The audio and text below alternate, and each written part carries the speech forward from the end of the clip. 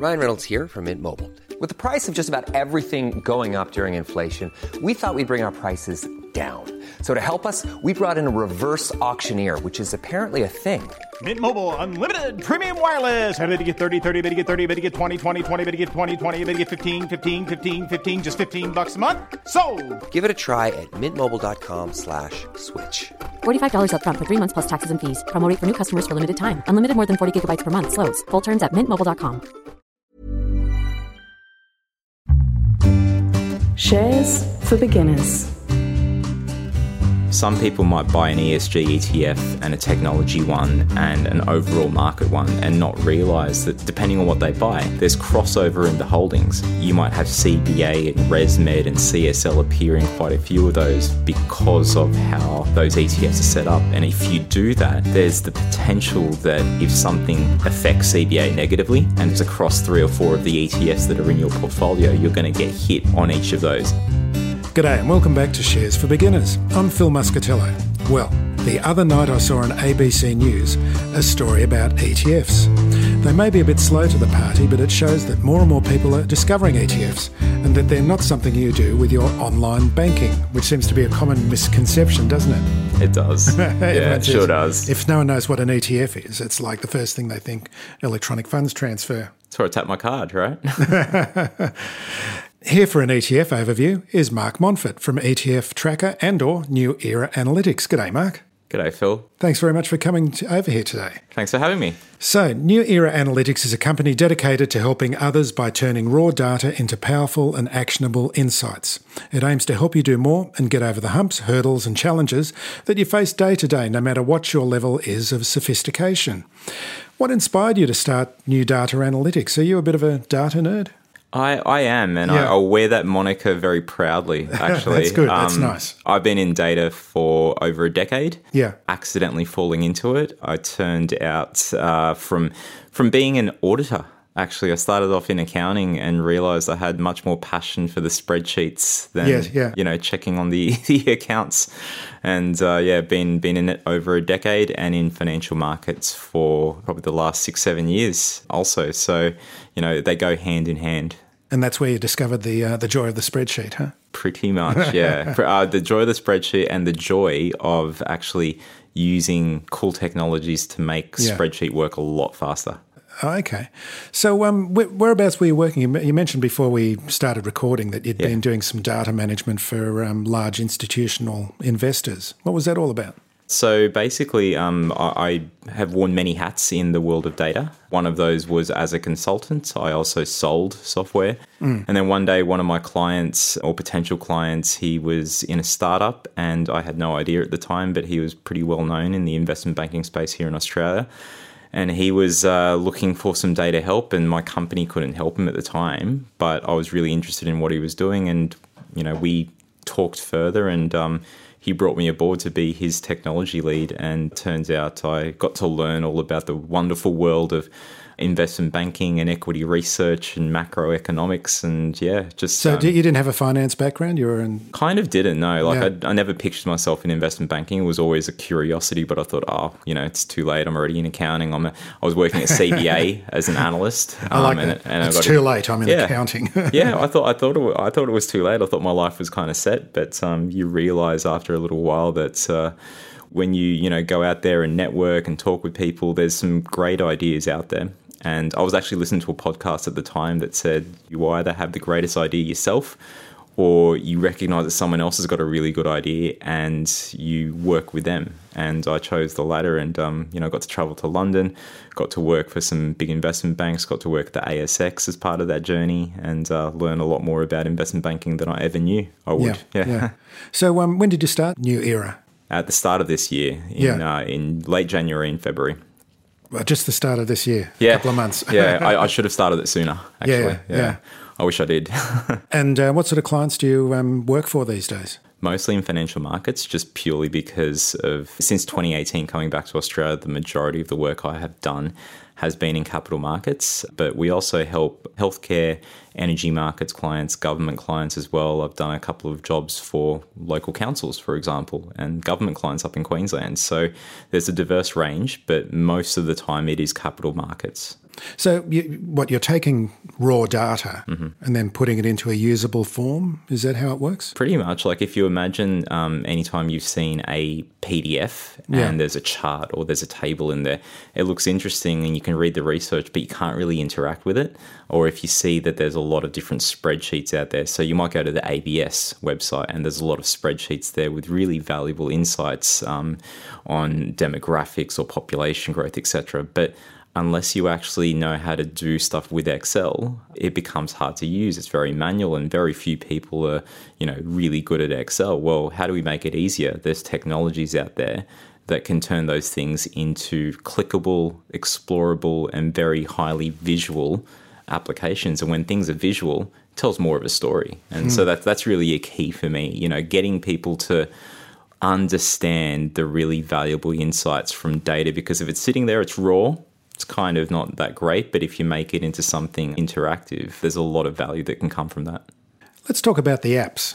Like when you go to ETF Tracker website, which is, what's the web address? etftracker.com.au. Nice and easy. And it's got a few apps there as well. So there's the ETF Tracker app, which we'll get onto. But you've got a discontinued Robinhood app as well. Yeah. What inspired you to do that one? Well, I can't remember if it was 2019 or 2020 because COVID has kind of muddied up the waters in terms of where time's gone. But there was a guy that in the US, he was a college student and he built an API. So an API is just a way to share data.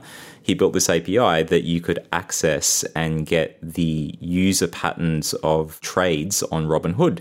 You wouldn't see who's trading, but you could see what stocks were being bought. And if you think about how markets work, like, is there a lot of momentum going into certain stocks? And there was at the time with things like Nikola, the Tesla rival, so to speak, at the time. And Hertz? Hertz one of them? Yeah. No, that was there definitely as well. And you could see a lot of this pattern of behavior. It was only on the Robinhood app, but he built like a little mini interface on his website, but there were certain things missing from there. It was hard to do comparisons. So I thought, well, look, I'm a data professional and I'm trying to market what it is that I was doing for my firm at the time. And I thought this might be a good idea to get the data and put it into an app. And we've done other apps as well with superannuation. So there's a couple of things there from APRA. I had built a COVID tracker as well. Yep, I saw that on the website. Yeah, very, very early on. And we got to help the AFR at the time build out there. And shout out to Ed Tadros over there at the AFR. We helped him and his team build out their COVID tracking suite of applications as well. And so I think there's just a lot of power in data and you can share more information and insights from putting this kind of stuff out there, just like ETF Tracker. Yeah. So tell us about ETF Tracker. What's that showing us? Yeah, well, ETF Tracker was kind of like a accidental application, I would say, but it's proved to be quite valuable. And the reason I say accidental is because I worked at the ASX, and when I left, I was there as a salesperson. It was a fun time to be there, got to, get to know the market really well. I just didn't have any products to deliver as yet because they were still building those, and that's, they're growing that out. But when I left, I thought, well, what better way to give back to the community that I got to know than to build an app with what ASX data is available. And, when you look at it, they do really well in terms of publishing monthly insights on ETFs to give people a lot of different metrics about what's going on in the market. And if you don't understand... Is that PDF that comes out once a month? Yeah, we've talked about that on the podcast before. Oh, brilliant. Yeah. A lot of people, I've been at conferences and other people speak about that as like a good way to get insights about the ETF markets. Yeah. And the thing is, it's great. There's a PDF and then there's Excel files, but they come out spread out each month, right? So if you want to piece together a story, you have to manually pull that kind of data together. So I built a process so that when that data comes out, I automatically have it updated in the app. And then I produce some research on the back of that. So people want to read PDFs, or if they want to look at the app, or if they want to do some fancier type of analysis. And I've had friends and also people in industry ask me for help. Hey, can you give me, what the net inflows are per ETF issuer? And, we can do that because we've got all the data there stringed together in the app. And it's harder to do that from just having the raw Excel file or the raw PDF. You can't necessarily do that. So give us a bit of an idea of what it looks like. I know we're talking in an audio medium, but what's the app actually showing? Yeah, so I've divided it up into 4 key areas. And so the landing page is a dashboard with a few things that you can look at. So there's performance that you see straight away. You can look at inflows because that's pretty important. Inflows are a sign of popularity in ETFs. And there's also FUM and how the funds under management or assets under management are growing. The reason we've got those, because they're the most commonly spoken about metrics, but on that dashboard, I've actually grouped it up, not across all ETFs, but across all the different categories. So you can see that Aussie equities, what are they performing like versus global property versus fixed income. In the context of the ETF, is that the case? Exactly. So we group the ETFs into those categories, or actually the ASX and Chi-X, where we get the data from, group those into categories, and we provide that as a high-level snapshot picture. And it's color-coded because if something's doing bad, it's red.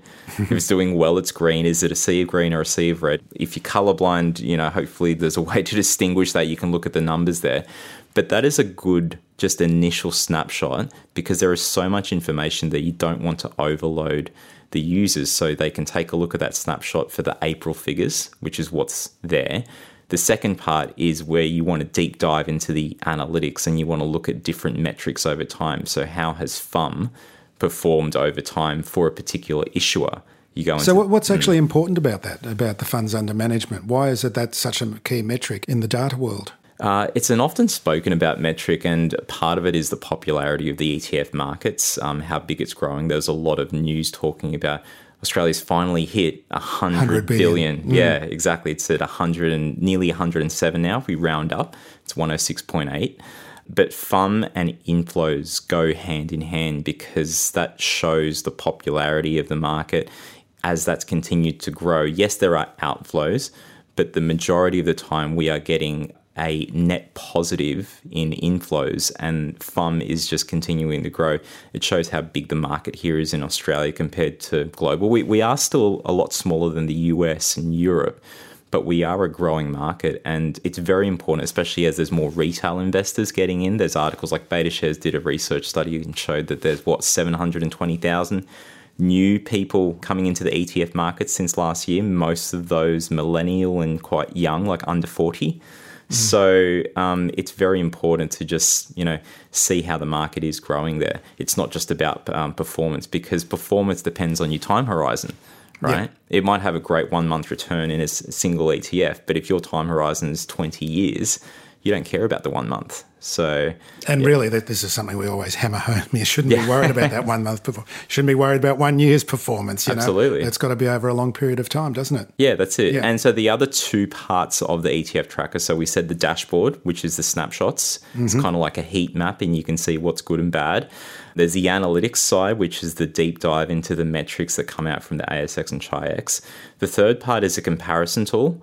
So you can pick 2 different ETFs and see what they look like versus each other. You can pick the 2 robo-type ETFs, or you can look at the different commodities or the different ESG themed ETFs, and you can see them side by side. And then the last one is what I call data stories. And the data stories, because it's not just the charts on the page, but there's narrative, there's a bit of filtering, and there's these big charts on the page so that people that don't necessarily have the time to look into and click around all the metrics, if they just want to get another snapshot but with more of a narrative there, we cater to those as well. So we try to cater the app to, I've had institutional friends, so professionals that actually use the app to do their analysis because I make it easy for them. And I've got a lot of retail people using the app. So, yeah, we're trying to cater to a few different places. Visual really works, doesn't it? It does, yeah. You tell a good story. Yeah, and we'll be able to embed a couple of these apps onto the blog post for this episode for Absolutely. any listener who wants to check them out. We sure will. Hey, I'm Ryan Reynolds. At Mint Mobile, we like to do the opposite of what Big Wireless does. They charge you a lot, we charge you a little. So naturally, when they announced they'd be raising their prices due to inflation, we decided to deflate our prices due to not hating you. That's right. We're cutting the price of Mint Unlimited from $30 a month to just $15 a month. Give it a try at mintmobile.com/switch. $45 up front for 3 months plus taxes and fees. Promo rate for new customers for limited time. Unlimited more than 40 gigabytes per month slows. Full terms at mintmobile.com. Let's start looking about where people can go to learn more about ETFs. There's many places that people can learn. Google and YouTube are probably your best friends in this place. But apart from that, the ASX themselves have a lot of good insights on ETFs. Not only do they publish that monthly update from the team there, but they've also got ETF education series on their website that you can go and learn, as well as the ETF issuers. And it makes sense because it's in their best interest to educate the market. But they've got some really good, valuable type of training and resources where you can go to learn. And really with ETF providers, I found you can actually just call them up and talk to someone as well, can't you? Yeah, absolutely. Yeah, if you need a human interaction, it's really easy to do. Don't be afraid to call them up. That's it. And they run a lot of events throughout the year. There's various investor days, whether it's the ASX running them or other associations, but they go to these things a lot because it's in their interest to educate. And the thing is, people just need to ask the questions. I find a lot of people will ask their friends, oh, what do you think? Well, now that there's these Facebook and Reddit groups, and some are a bit extreme, but some are a bit more, they do share some good knowledge there. There's a lot of good insights out there to just get started, but it depends on your style. Do you like watching videos in the background while you're cooking? Do you want to listen to a podcast as well on your way you drive into work, or do you actually want to read things? Yeah. There's resources out there for all. For every kind of information, yeah. Absolutely. Sophia, what are the most important things for a beginner just finding out about ETFs? What's the most important things to consider and learn about? I think you need to learn about some of the jargon. Like any industry that anyone wants to jump into, you've got to learn to talk a little bit. So, we talk about inflows and pricing and NAV. NAV's a pretty important part as well. Let's explain. Let's break down a couple of those. What is NAV? So NAV is, it stands for net asset value, and NAV is basically you take into account shares, bonds, and cash. You take away the liabilities and you divide that by the shares outstanding, and that is supposed to give you a value of the ETF fund at a point in time. But isn't that updated almost like on a second-by-second basis?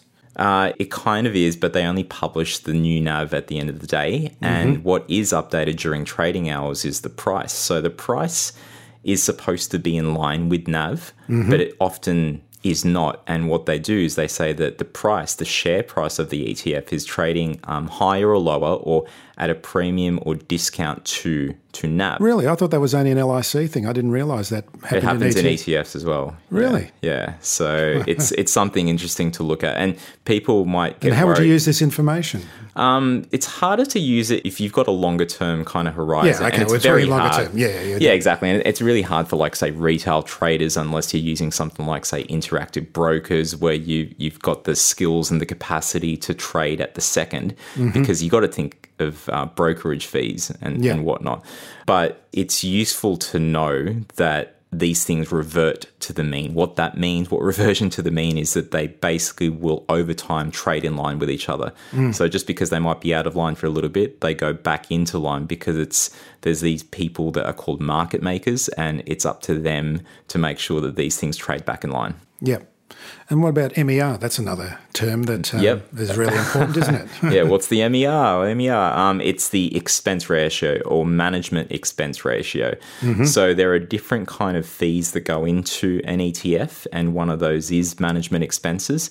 And that's important to look at because ETFs are supposed to offer what they call, the global kind of sticker that they put on the bumper is that, this is low cost. And the way that they show it's low cost is that if you were to go to just a fund that's not listed, you're going to pay a managed fund. Yeah, you're going to go and pay to a managed fund a higher kind of fee for management as well as performance. The old saying was 2 and 20.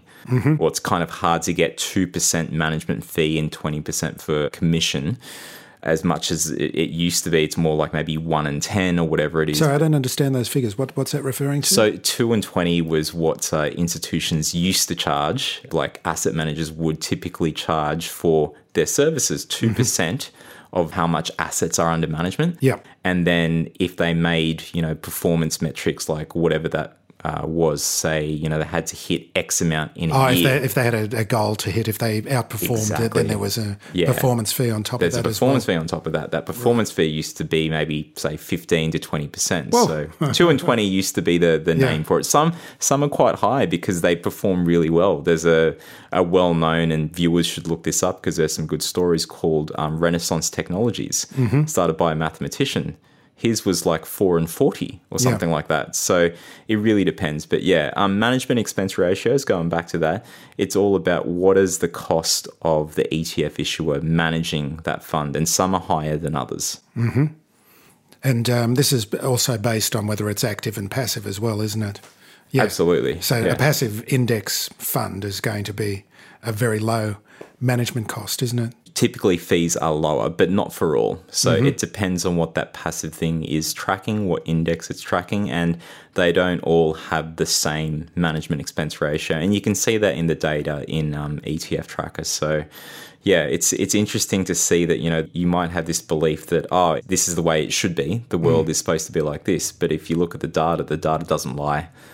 So that's why we built ETF Tracker, to be able to answer those kind of questions, like in a particular industry, or if you're comparing ETFs, well, you might assume that one is more costly than the other, but you've got to take a look at it. And what about some other metrics that are important in considering ETFs? Well, each month, the data that comes out, some of the most talked about, just because it is indications of popularity, is inflows. And inflows is the amount of money coming in and money going out. So the full name is net inflows.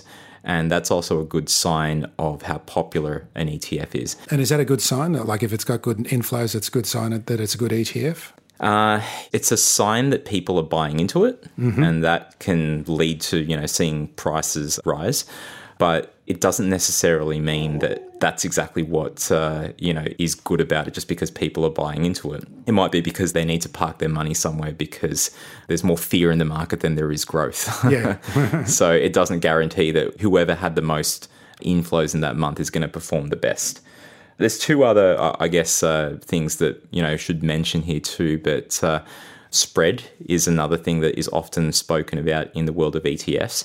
What's spread? Spread expressed as a percentage, and it is the difference between the bid and the ask. And for those that know about trading, it's about how much people are willing to sell an ETF for, and what are the buyers asking for that. So when you're on your online app and you see buy or sell, and there's a bid and an offer, so you could immediately sell at a price that's there, or buy on the other hand. And the idea there is that the lower the spread, the closer those two things are. And the lower the spread, the more likely you're going to be able to execute or get that trade to happen. Because if it's a wide spread, that could be risky. If you're seeing ETFs that have wide spreads, it's going to be a bit harder for you in case of market turmoil and you want to get out of that, and the spread is wide and there's not that much trading going on in that ETF. Good luck getting out. So these are just things that people kind of need to know in the world of ETFs. Don't just go buy willy-nilly any ETF and, great, it's got this great name on there, I'm going to go buy that. You have to do your homework, or, hopefully your financial advisor or whoever you're using is doing their homework on this. Yeah. Okay. And there was one other you mentioned that you were going to talk about. Liquidity. As well. So that's another metric that comes out in the ETF Tracker app, and the ASX and Chi-X provide that information. And liquidity is about how much volume there is going on in terms of the trading of that ETF. Because if something isn't being traded as much, for example, there's really low volumes, low liquidity, and it's got a high spread, those are some warning signs there that if the market turns sideways, like we've seen recently with crypto, sideways, putting it nicely, you are going to have a hard time trying to get out of those trades if that's what you want to do. Yeah, so let's dwell a little bit on the pitfalls. What are some of the pitfalls that people need to watch out for? Are there any others apart from what you've just been talking about? We spoke about one of the pitfalls, which is commonly referred to as, having something that's got high spread and low liquidity. That's definitely a pitfall. You also want to look at holdings, and holdings are important because people might buy different named ETFs. Like, I don't know many people that would buy too many, of the same kind of theme. Like, I bought like 3 or 4 different ESG ETFs. But some people might buy an ESG ETF and a technology one and an overall market one and not realize that depending on what they buy, there's crossover in the holdings. You might have CBA and ResMed and CSL appear in quite a few of those because of how those ETFs are set up. And if you do that, there's the potential that if something affects CBA negatively and it's across 3 or 4 of the ETFs that are in your portfolio, you're going to get hit on each of those. It does depend on how much weight is because you want diversification, don't you? Yeah, so that's it. That's the point of ETFs. Yeah. But if you buy ETFs and you think that they're different, but you might be actually more concentrated than you actually realise. Exactly. And the concentration thing, it's a risk that a lot of people in the world of institutional trading will look at when they look at ETFs. So it's also important, just because the information is widely available, retail investors need to look at concentration risk as well. And this goes hand in hand with another C, which is correlation. Correlation is all about the price movement of that ETF.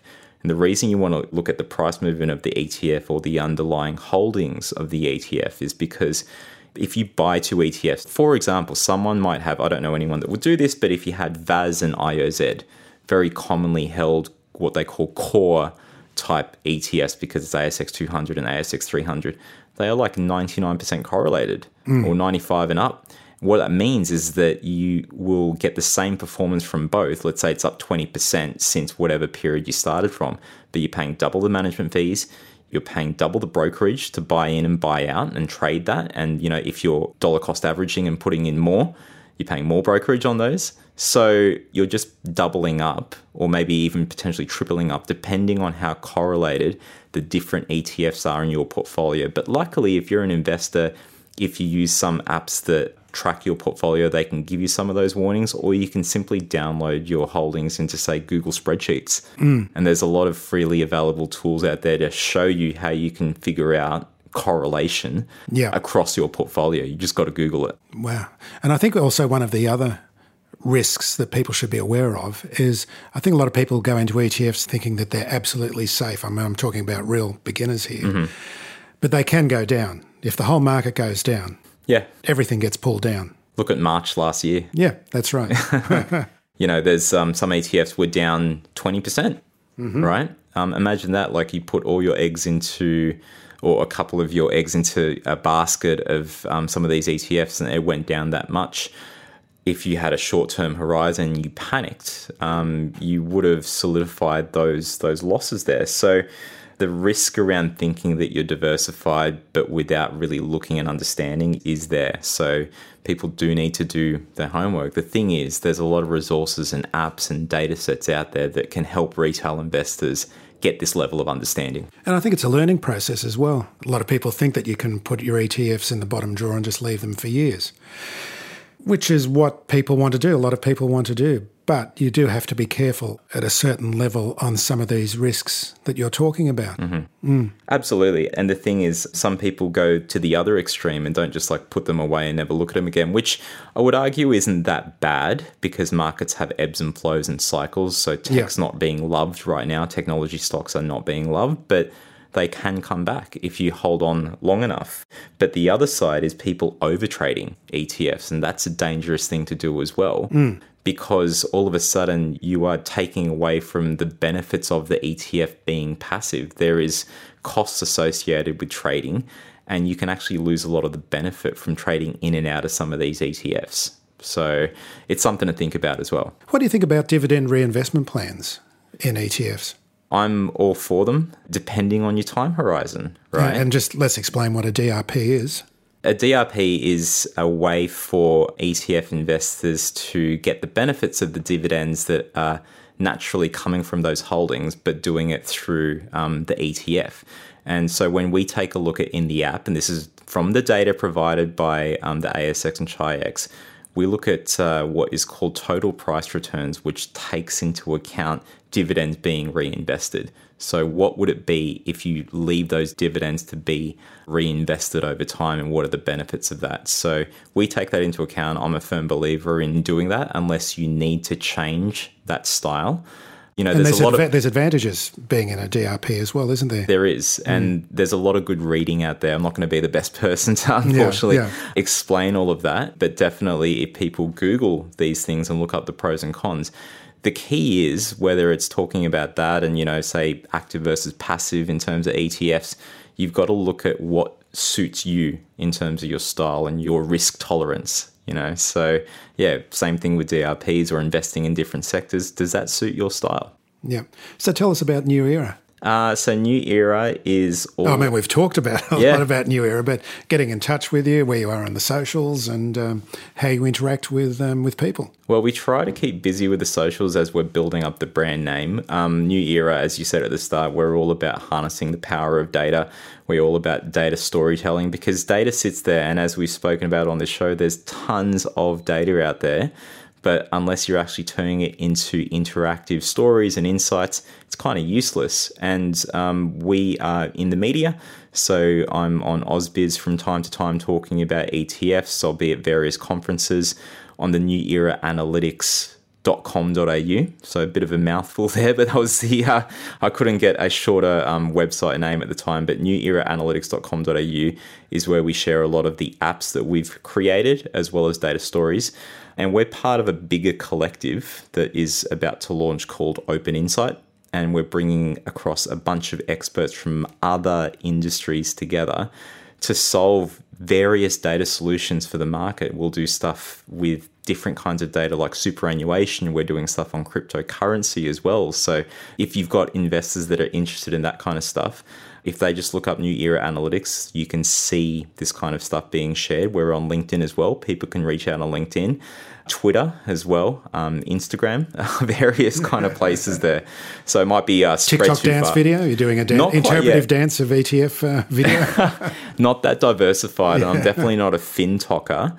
Although I've seen that get quite popular. So we've just got to wait and see. Hopefully there's good advice that's being shared on those things. But if something seems questionable, go back to Google and YouTube and really look into these things. And like I said, there's a lot of different good sites for education out there. It's just a matter of spreading the word on what those ones are. So hopefully we can share a lot of good ones with your viewers. Mark Montfort, thank you very much for joining me today. Thank you very much. Shares for Beginners is for information and educational purposes only. It isn't financial advice, and you shouldn't buy or sell any investments based on what you've heard here. Any opinion or commentary is the view of the speaker only, not Shares for Beginners. This podcast doesn't replace professional advice regarding your personal financial needs, circumstances, or current situation. Thanks to Christopher Soulas for music production out of Garlic Breath Studio. Remember, music flows when the money don't.